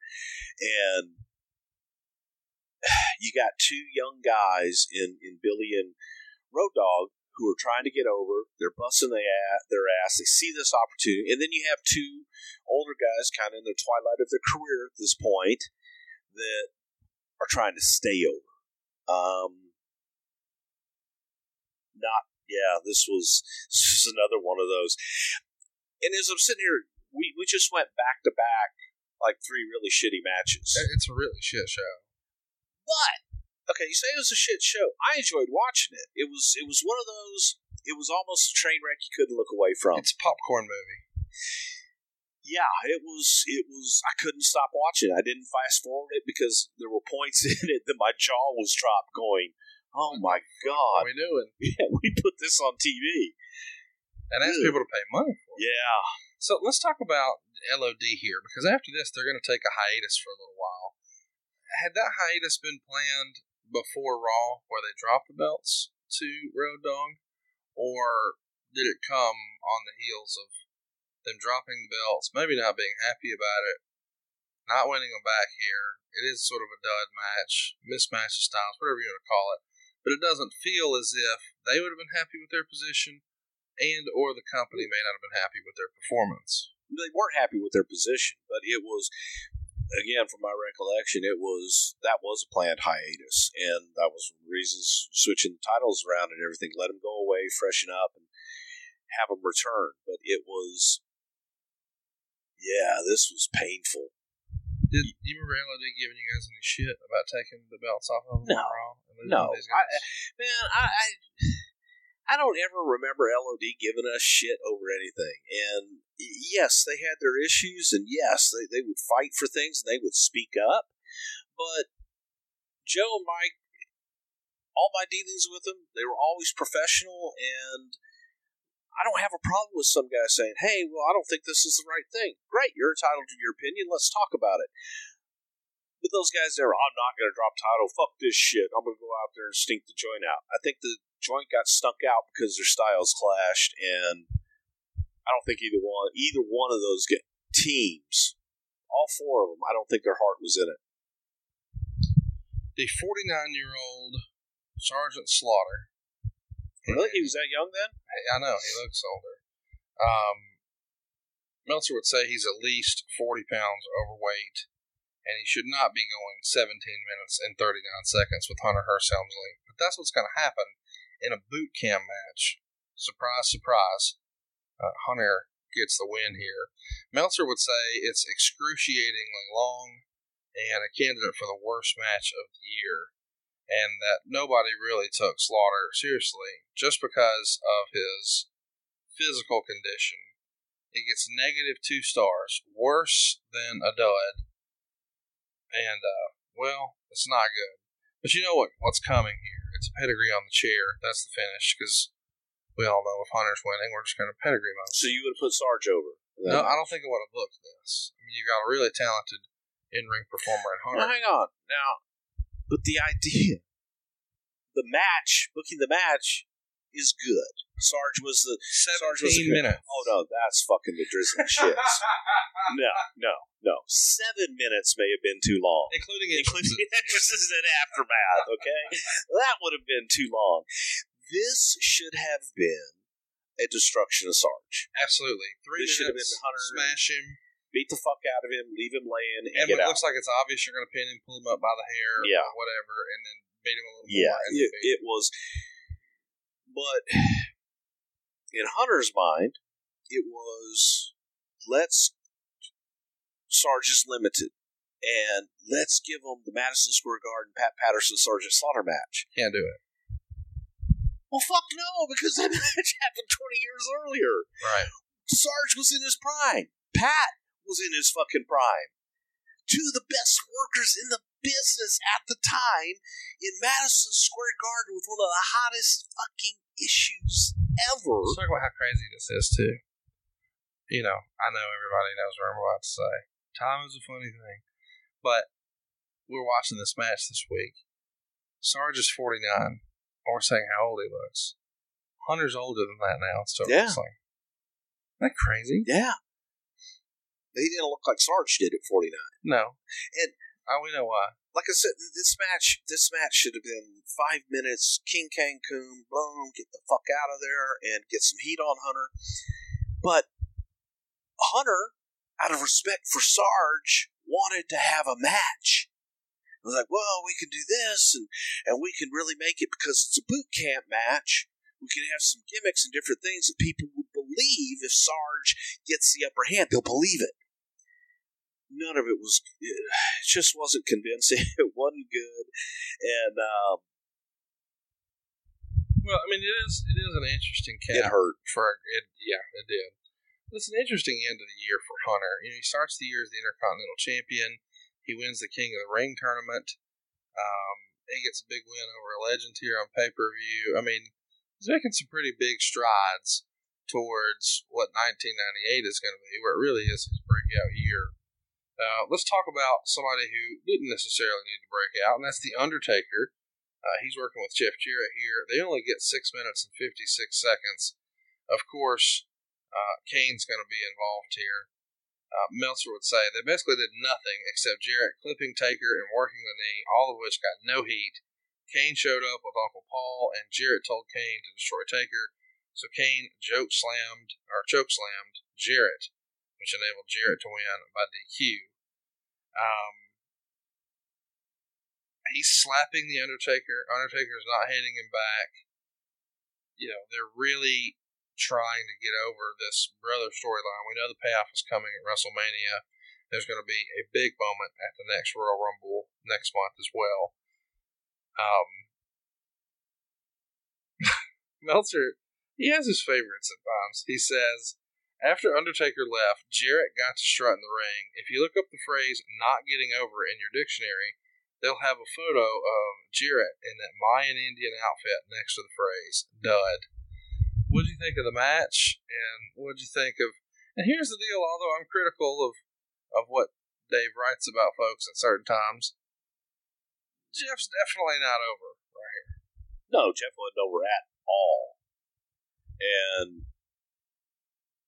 this was, Russo fighting to put him in a prominent spot because it was his buddy and thought that Jeff Jarrett coming from WCW, that was going to be a big deal. I should mention that. This is really his first match.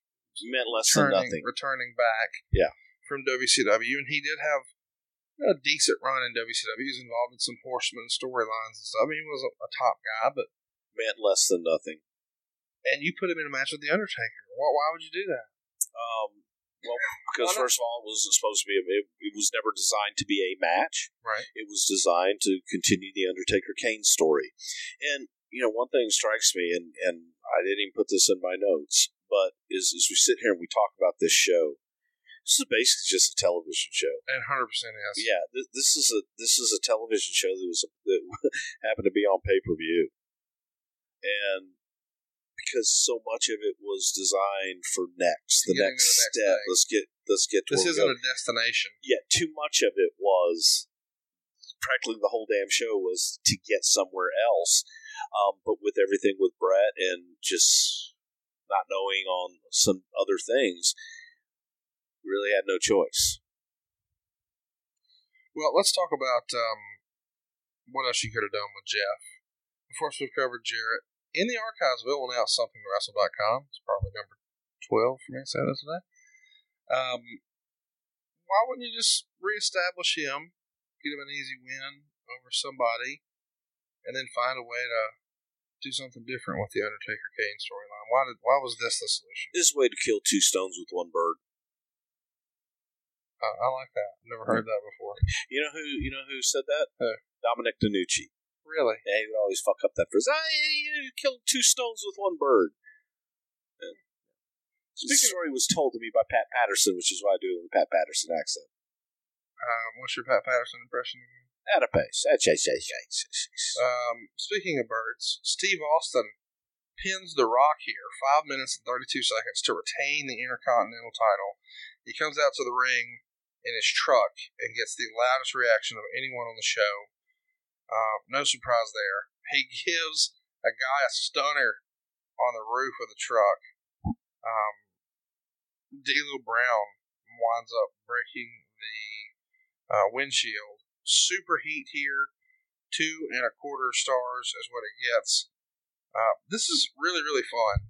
You know, you're having to sort of cover up some of his SummerSlam injuries. You got a lot of hijinks. You got a lot of brawling. But involving the truck, stunner on the truck, going into the windshield, lots of interference. It's a short match, but high action and a clean win for Stone Cold over The Rock. One of their early matches on pay-per-view. What did you think? A lot of gaga, and I thought it was, again, it was all about, Steve, and when that damn glass breaks and he comes out, it was all about the excitement. I enjoyed the hell out of it. It just reminded me of some of the crazy shit that we did in Austin getting over, and that whole early electricity of Steve. He was the guy that wasn't supposed to get over, and he was on fire here. Rock was, what, a year and a half, 2 years in the business? No, yeah, he's 13 months in. Yeah, and he's on fire. And it was, the promos leading up to this and the beeper and that, kids Such looking good at stuff. Yeah, 316 and Rock and the whole sell on that. Start of a beautiful story for a long time. What's interesting, too, is you can tell that Austin's hurt. He never even takes his vest off. He wrestles the whole match with his vest on. Like, I'm not here for long. I ain't got to take it off till I'm done. Don't want to get beer on it. Now, he didn't drink beer, I don't think. Ken Shamrock's in our main event. I have campaigned for this for a long time. Why didn't you push Shamrock more? Why didn't he get more of a main event push? Well, he got it here against Shawn Michaels. They go 18 minutes and 29 seconds, but it's a schmoz finish, a DQ. It gets 3 stars in the Observer. Of course, the big spot, and you know what's coming. Owen Hart is going to run in and knock Shawn Michaels off the apron. He goes through the Spanish announce table. Owen jumps on him, pounding away, ripping at the nose, apparently to draw blood, and give the illusion that the punches were real before disappearing into the crowd. That's directly from the Observer. And you and I talked about this earlier today for the first time, and we almost never do this, but since we have been stuck with each other for a damn week now, we've had a lot of free time to just say, hey man, what about this? What about that? You blew my mind with something that Owen Hart did in this match that I don't think anybody's ever talked about before. Well, again, this is where having a little bit of knowledge is dangerous for some people. Where Dave Meltzer thinks he knows what he's talking about. Where, first of all, the punches Owen was throwing were live rounds, and they were connecting, and Owen beat the shit out of Shawn. The blood was from Owen, and the story was Owen was trying to rip out his eyes, and that Owen was trying to get in and dig his eyes out. Owen, at this time, we had no blood on TV. Owen Hart, again, man, them Hart boys were so ahead of their time and so inventive in a lot of the things they did, had cut his fingers. He bladed his fingers, cut his fingers, so that his fingers were bleeding when he got out there. So that when he grabbed Shawn's face, that was blood. You painted it as, oh my God, he's clawing at Shawn's face. You think it's Shawn's blood. That's what Owen was trying to get to. But he had actually bladed his fingers so that when he got onto Shawn, that the blood would show up. And the idea was he was trying to get into his eyes. But that was one of the things on my notes. Those punches were live rounds. And that was Owen, busting his ass to make you believe this was real. And it's funny that the smart guy that knows everything thinks they're weak punches. You know what's funny to me is, well, he didn't say they were weak punches, but I've never even heard of somebody blading their fingers before. I've seen guys blade their arms. You know, we know everybody, you know, the deal with the forehead, but the idea of blading your fingers blew my mind, and we've been around wrestlers all day today, and a couple of guys heard us talking about this, and one said, "Oh, I did it," and I was blown away that this is not nearly as uncommon as I thought. And that person said it was a mistake and he shouldn't have done it. Yeah. How common was It's not very common at all. And also when you talk about it, he bladed his fingertip. I mean, his you know, where his fingerprints are. And now you've got to go through the next few days of cuts on all your fingers for a moment in a spot that hopefully it's going to read. And it didn't read nearly the way Owen wanted it to read. Owen was really disappointed. Owen was pissed off. He was very disappointed that it didn't show up the way he envisioned it. that he went to this trouble, Yeah. and not necessarily pain, but hassle of having, because obviously that you're going to be in a prime spot for an infection if you have a cut on the thing that you literally touch everything with. What did Vince think of blading your fingers? He didn't know about it till afterwards. Why would he not just have Sean do it the traditional way? Because we weren't getting color at that time. So Bad Blood, Shawn Michaels, 2 months prior, Right. bleeds fucking. We already had it. buckets. God damn it, we've had too much of it. Don't want any blood. No. So 2 months later, what you just did that got over, like Rover, can't do that anymore. Nope. So now we've got to hide it and cut our fingers instead. Yeah, but Vince didn't know he was doing that. So then, That was Owen's idea. so when he comes to the back and he knew there was an edict, hey, no blading, and Sean Well, goes, I but didn't do it. it wasn't Sean blading, and it wasn't a lot of blood, and that's what Owen was trying to. But if the perception was this blood is on Sean, clearly he was going for this is Sean's blood. Owen was. You're right. Vince wasn't. That's my And that was a question. little touch that Owen added in there, and it just, But what did Vince say to Sean? Because he had to think Sean bladed. No, He- I mean, because he it was just a little bit on his face. It was just a little bit of blood. So how does Vince find out that it was Owen blading his fingers? I'm trying to get a. Well, Owen came back and told me. I mean, Owen, I was like, I came back, and Owen is standing, like staring at his fingers. He goes, "How was that?" And I said, "Nah, man, it was great." Because did the blood show up? I said, "Well, Sean had a little blood." He says, "Yeah." He goes, I cut my fingers so there would be blood on Sean because we can't get juice, and so How fucking silly is that? That the rule is you can't get juice. I'll cut my I'm still fingers. going to do it. I'm just going to cut a different part Yeah. than what you think I can't cut. Yeah, but he also didn't tell anybody he was doing it. But So at after this that- point, Vince ain't saying shit to Owen. Right? No, and also it wasn't something that, oh my God, it was a lot of It blood. wasn't this big so, agreement. yeah. Yeah. Let's talk about this segment. Do you think if this segment, let's say there is blood pouring out of his fingers, let's say it's a bloody mess, and Sean recognizes that there's a bunch of blood, really goes over the top with the selling, JR's over the top, it's a big moment. Does it change anything, or is it still going to be Undertaker? Oh, it still would have been Undertaker at that point. Would it have changed anything for February?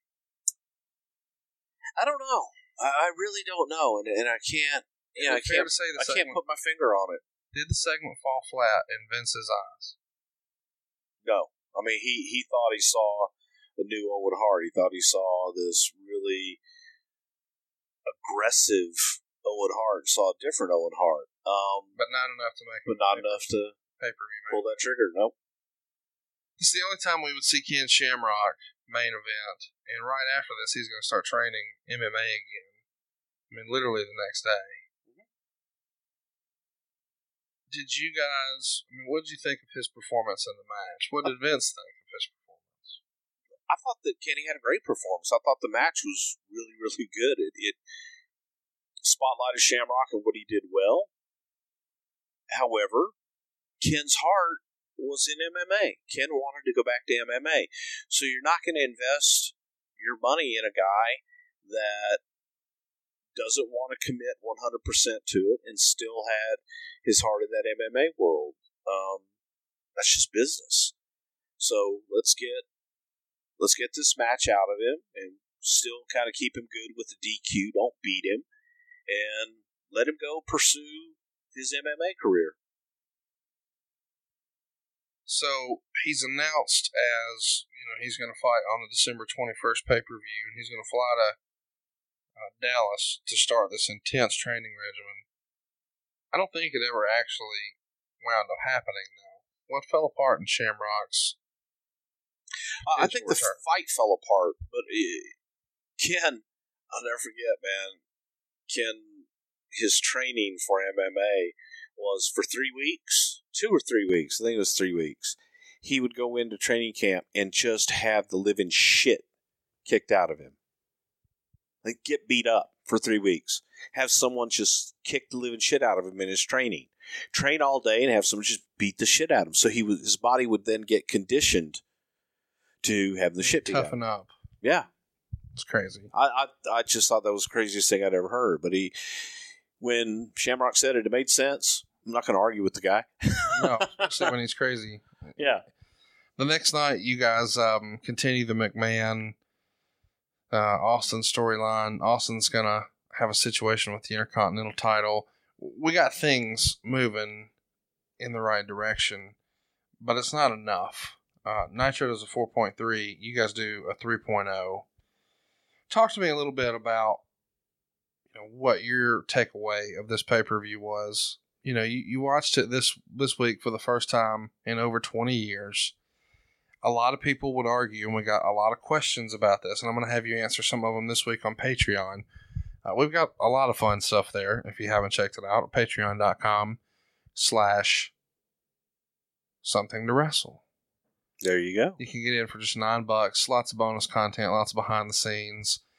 You guys can pick a topic, and Bruce and I will cover it.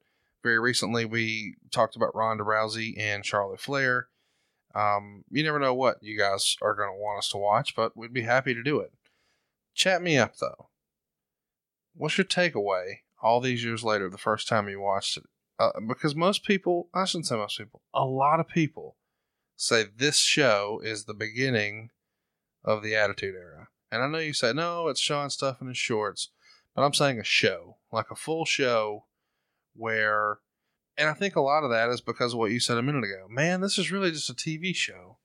It's all building to the next thing. Everybody's got something going on, and it's just building to the next thing. What do you rate the pay-per-view? Is it historically important? Is it relevant? Or are we just celebrating it because it's an anniversary? I think we're celebrating it because it's an anniversary. I think there is merit to the beginning of the Attitude Era.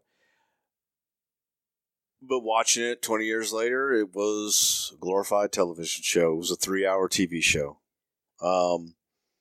Everything was done to further something. There was no blow off. The only thing that was a finale was Taka and Christopher because you crowned a new champion.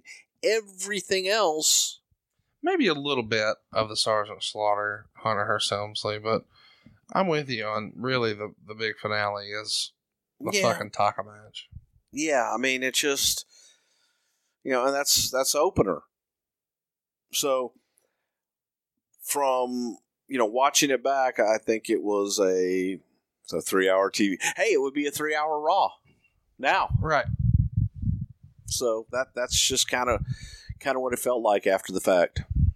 Well, sometimes those 3-hour Raws they're no gift. But the best gift this holiday season is Omaha Steaks.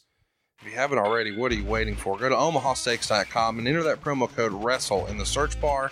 You're going to get 74% off of this tremendous Omaha Steaks family gift package. It's less than $50. Order today and you'll get hand-cut sirloin steaks, premium pork chops, kielbasa sausages, burgers, and so much more. One more time, omahasteaks.com. Type WRESTLE in the search bar and then add the family gift package to your cart. Bruce, I had fun doing this.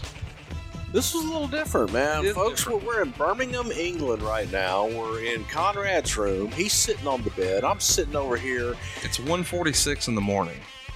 London time. London, yeah, and that's 6 hours Different. ahead of where we normally are. But right now, you and I are so adjusted to this that it feels every bit of 1:46 in the morning. It feels much later, and I've had about an hour and a half of sleep in the last 3 days, and you about the same.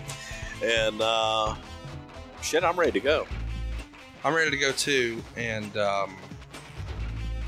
sorry I had a tough week this week, buddy. You know what? We'll get through it, man. Thank you. Go ahead and say a prayer for the Pritchard family. They've had a tough week this week. You can use all the extra love and prayers you can send their way.